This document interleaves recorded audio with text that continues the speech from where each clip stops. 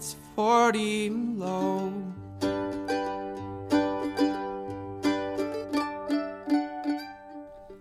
Hello, and welcome to the 40 Below sessions for 40 Below Volume 2, Alberta's Winter Anthology. Today's episode is featuring writer Kristina Vyskocil, and today's episode is sponsored by people who ride their bikes to work in the wintertime. People who ride their bikes to work in the wintertime are saving the environment and getting great exercise. Never, ever, ever forget that. People who ride their bikes to work in the wintertime. So today we're talking with Kristina Vyskocil. She's a great young writer, always has some different projects on the go, and we kind of dip in and out talking about that in this episode, as well as her very short piece, but very cool piece that appears in the book. And she started a collection of writing and artwork with featuring many Grant MacEwan University students, and it's called Flamingo, so we might talk about that a little bit. She might not have had the name quite yet, but always has lots of things going on, always very interesting, always very intelligent. So let's go and talk with Kristina Vyskocil. I was a student at MacEwan, and I was looking to apply to a few other writing programs at the U of A and elsewhere, and that I had started on a project in the summer in the meantime because I was a little bored. And it was a digital narrative in where I wrote vignettes that were 300 words or less. And I had written quite a few of them, and they were paired with photos, and I wanted your feedback on it. And so I decided to come see you, and you gave me some very helpful feedback, and you were very kind. Oh, thank you. As well. This will go on my digital resume. And yeah, I liked your idea a lot. I wanted to steal it immediately. So the idea was, how many entries do you plan to have, or is it already? It's not done yet, right? It's still not done because I got distracted this summer. I was hoping to have it done by the end of August of this year, but a lot of other things came up. So hopefully it'll be done soon within the next year. But in total, I wanted to have it's like 150 or so. And I think I'm about just over halfway done the narrative. And it follows the lives of two different people in Edmonton. 1 week, there's 3 different, entries that follow one person. And then another week, there's another 3 entries that follow another person. And each of those entries is about 9 minutes long. So you're getting about a half hour consecutively of that day, but alternating between these two people's lives. And where'd you come up with that idea? I came up with it after taking a spring course on the novel as a genre. And we read in class Mrs. Dalloway, and I was really fascinated by the notion of just like one setting and one day in the life of one person. And so I thought, well, there's opportunity to do something like that here in Edmonton. And also because the cool new thing to do is, online stuff. So I thought, well, there's got to be a way to do it, digitally and online. So I started playing around with that and working with that. And so did you say, are you from Edmonton originally? Are you from here? No, I'm actually from Calgary originally. You're from Calgary. Oh, so we can use you as a Calgary representative in the book. Yes, even though I haven't been there in a very long time. How long? I think the last time I lived there, I was 20. Yeah, 20. So over 10 years.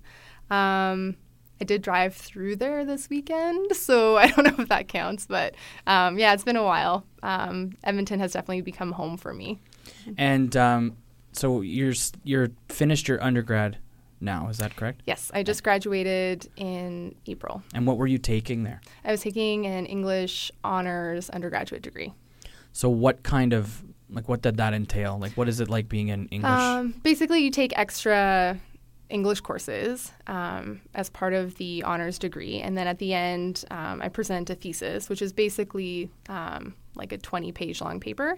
And I did mine on Woody Guthrie's Ballads of Sacco and Vanzetti, which is an album he recorded in the 1940s. And it's about a trial that happened in the 1920s. So, got it. Mm-hmm. And creative writing while you were studying, how much did you get to do creative writing as far as studying it or as a course? Well, originally I started at Mount Royal in Calgary, and I took quite a few creative writing courses there. And then when I transferred to Grant MacEwan, I focused more on academic writing. And so I didn't have as much of an opportunity to do creative writing until my last year when I took a 300 level writing class with Jacqueline Baker. But what I found in returning to creative writing after such a long time and after studying other works and writing academically is I felt like my writing had improved because I understood how narratives work and how writers write and the different ways that you can play around with language. So I actually feel like my academic writing complemented my creative writing. Oh, nice.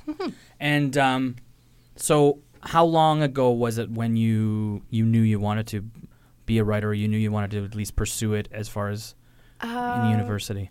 My mother says that she always remembers me writing, and I can't say, like, I know some people that knew from the time that they were like 4 years old that they wanted to be a writer, but I know for me a distinct memory stands out from high school where I took in grade 12, I took a creative writing class with Mr. Sapinski. I even remember his name.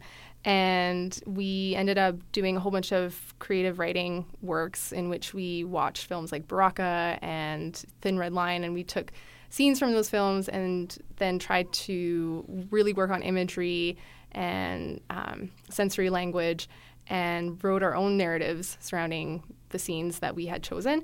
And we wrote poetry and we wrote short fiction, and then I think we maybe even did some drama.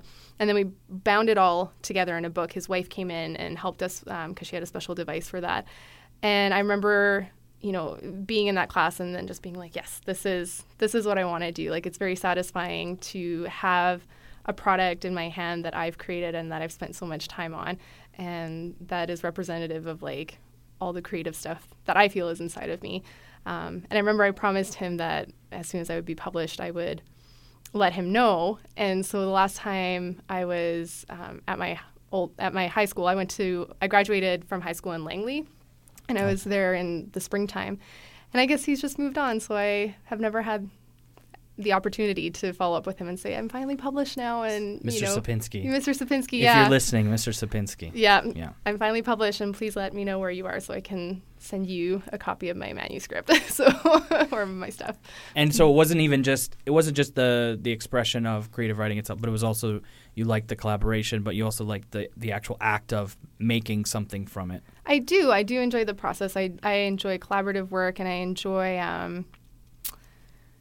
just putting together something that wasn't there before. And especially in what I'm thinking about writing next is entering into a conversation that is going on, but bringing up a point that hasn't been raised yet. And I know some people, oftentimes when we think of entering a conversation, it's more in a nonfiction sense or in a very like real world kind of way. But there's conversations happening in literature and in fiction all the time, and there's perspectives that we haven't explored or ideas that we haven't explored. And so what I really enjoy is bringing those out in something that just hasn't been there before. And you're talking about, when you say conversation, you're talking about a dialogue that's happening. There's like, you're talking about certain specific issues. Is that what you mean? Yeah. I can't really, the one that I can think of right now is for like my upcoming thesis that I'm hoping to write, I want to do some kind of environmental apocalyptic writing. And I don't want to write about too much or talk about it too much because I've noticed that every time I start talking about it, it kind of loses its momentum, and then I abandon that idea. And I really love this idea, so I won't talk about it too much. But what I've noticed is that in a lot of apocalyptic stories or narratives or in literature is we take a very human perspective or anthropocentric perspective. And I remember once someone brought up the question of, well, what about the animals? What is their perspective? What's their interest, or what did they have to gain from this situation, or how did they get through it? And so far I haven't come across any literature that deals with, an apocalyptic setting or narrative from an animal's perspective point of view. So that's kind of something that I'm interested in looking into. Cool. Mm-hmm. And I don't like to do that thing either where you talk about what you're working on. I read it, there's like a Hemingway quote that says not to do that basically because you'll just never do it. You'll just always talk about it. Or I worry that someone will steal my idea. I used to be like that a lot too. I would be very secretive about all my anything, even probably 40 Below at first. I'm like, I have an idea, but If I say it out loud, If I say it out loud, people will take it. Yeah. Yeah. So, moving on to, we'll talk about 40 Below. We'll talk about this piece specifically. So, where did this piece come from that you're going to share in a little bit? As I mentioned before, I was in Jacqueline Baker's creative writing class at MacEwan last year, and I believe at the time you had put out a call for some really like short or micro narratives for the coffee sleeve project that you had going on. And so I presented that idea to the class saying, hey, here's an opportunity if you want to submit some writing and have it out there for people to read. And Jacqueline Baker just assigned that call as an assignment for our class. So we all had to write homework, basically. Yeah. So we all had to write micro narratives, and I ended up writing this one, and it was a combination of different experiences that I had before that time. One was I had gone to a wedding, and I had run into a friend that I hadn't seen in a while, and she gave me a ride to the reception, and while we were in the car, she was saying how her and her husband had adopted 2 foster children, and the way that the adoption went is, it was in a McDonald's parking lot, and like the documents were signed, like basically on the hood of the car, and like it was almost like a very shady like deal that went down, but it was completely legit. But yeah, kind of that notion of something very profound happening in such a very ordinary setting in like the middle of a blizzard, basically, and so I combined that idea with, another kind of experience or something that I've been observing that was happening, which was a lot of my friends were separating or getting divorced after being married for such a short time. And I just thought like it'd be interesting to write something very, very poignant, but also very kind of ambiguous, where, it touches on this kind of like time where usually we try and have family together and we have all these like comforts and like romantic notions of what Christmas is all about, and yet here's a relationship that's falling apart and in this very kind of business like kind of way, but again it's like the documents are being signed like just on the hood of the trunk of the car or like on the trunk of the car. So so that's kind of where it came from. I mean, obviously, so if people are listening to it, they'll most likely have read it. But you're doing all of this in 140 words or so, basically, right? Yes. And so I'll take a step back. So the project that I had, this was another idea that I had that I didn't want to tell anybody about because I thought they would steal it, was this coffee sleeves idea.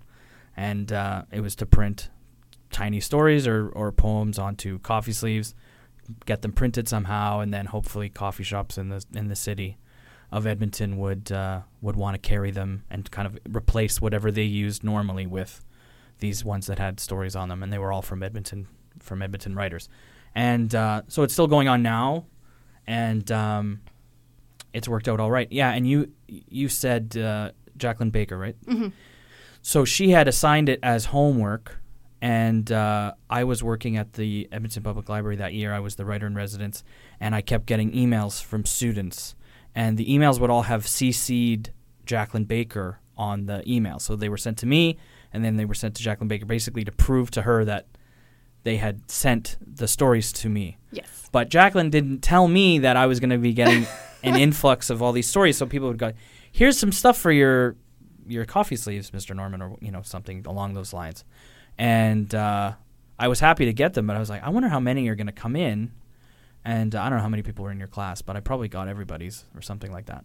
Yeah, maybe like 30 or 40. Oh, boy. And there's another student. She sent me a lot. And she's in the book. But maybe I'll keep that a secret. Okay. You probably already, I don't know, Teresa's in the book. Oh, yes, yeah. Right? Yeah. She sent me a lot. I think she liked it, mm-hmm. Writing the short stuff. And you had already been used to writing things kind of around this length. Yeah. Anyway. I was used to, like, I gave myself 300 words, like 150 to 300 words to play with in my own project. And so doing about 140 to 150 was, it was a challenge. I had to be very economical with the words that I chose. Yeah, I used to think it was, I haven't done it for a while, and I did one last week.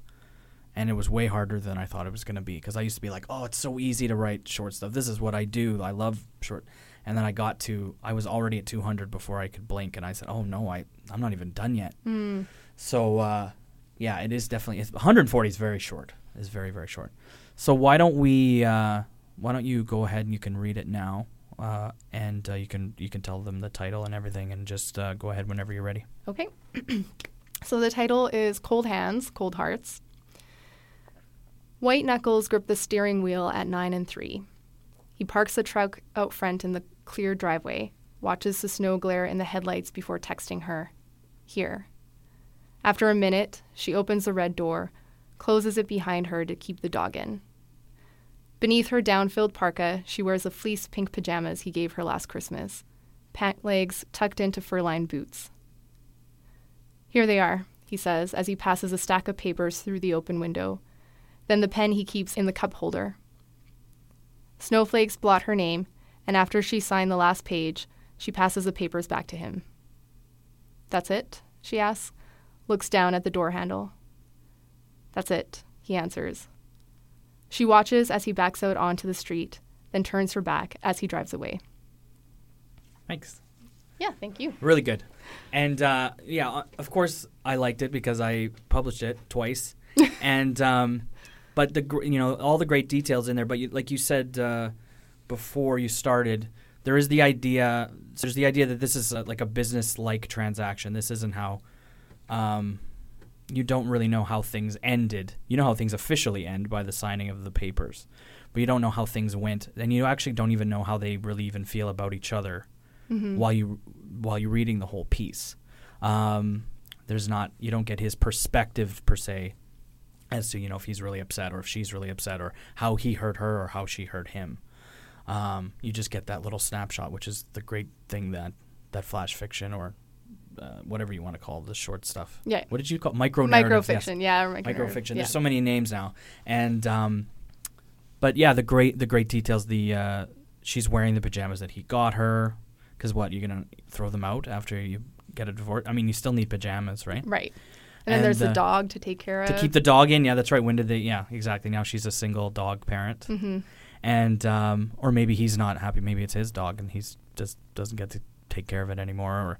And the pen that he keeps in the cup holder. Yeah. And then the snowflakes kind of what do you call it when they kind of just melt blotting the ink. Yeah. Anyway, really good. So thank you. So we'll move on to talking about wintertime, since this is a winter anthology. So you're from Calgary, and you've spent some winters in Edmonton. You call Edmonton home. What do you think? What are some differences between a winter spent in Calgary and a winter spent in Edmonton?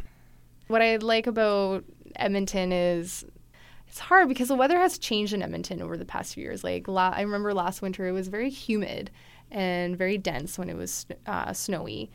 But overall, it's been very dry. And so when I first moved to Edmonton, what I noticed is I really liked how consistently cold it was, which sounds almost, blasphemous to say, like that someone would really enjoy constant cold weather. But at least I knew what to expect when going out, whereas Calgary, you never know how you're going to have to dress every day. And again, sometimes that can be good because you don't have to always layer on your parka, but other times it can be not so good. So, yeah. Walking through the river valley is very nice in Edmonton. Calgary, when I grew up in Calgary, I would always go skating on the bow with my mom. And that's a really great memory that I had. But again, that was only when the weather could be really cold. But otherwise, there wasn't too much to do in terms of like walking through a river valley or a park system. We have COP, but COP was really great when I was a kid. But as I got older, it was a bunny hill basically. Yeah, and, with Calgary, too, I remember even in the wintertime, we could go to the mountains because they were only an hour away from Calgary, and we can do a hike there. And especially on warmer days, it was nice to be outside. And I think we saw, what are those falls? I just drove by them as well. But, there are a number of places that you can go in Banff in the wintertime and have a really enjoyable time. Whereas here, Jasper is really beautiful, but it is also 4 hours away. And highway driving in the wintertime isn't always the greatest. So yeah. So you consider yourself, I mean, maybe not fully, but you embrace winter when it comes. You kind of like it. You like doing winter activities. Not so much in Edmonton. I realized that I was driving through, I was just in BC, and when I was driving back, I drove through Calgary before coming back to Edmonton, and I was thinking, in the summertime, I go out and I hike a lot, and I'm outdoors a lot, and I really enjoy getting out.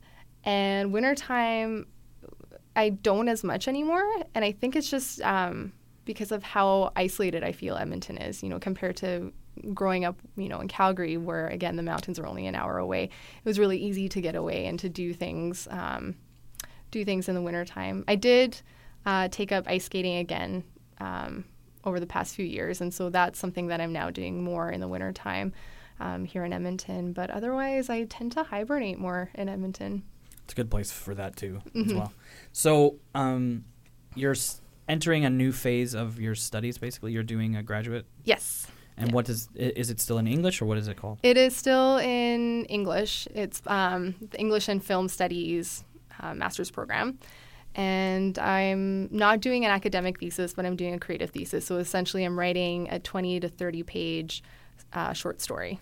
Oh, right on. Mm-hmm. So what's the timeline for that? I was advised to start writing little vignettes, but considering that I spent maybe only 2 months writing my undergraduate thesis, I'm probably just going to be a good English student and procrastinate until maybe March and just start writing it then. Yeah.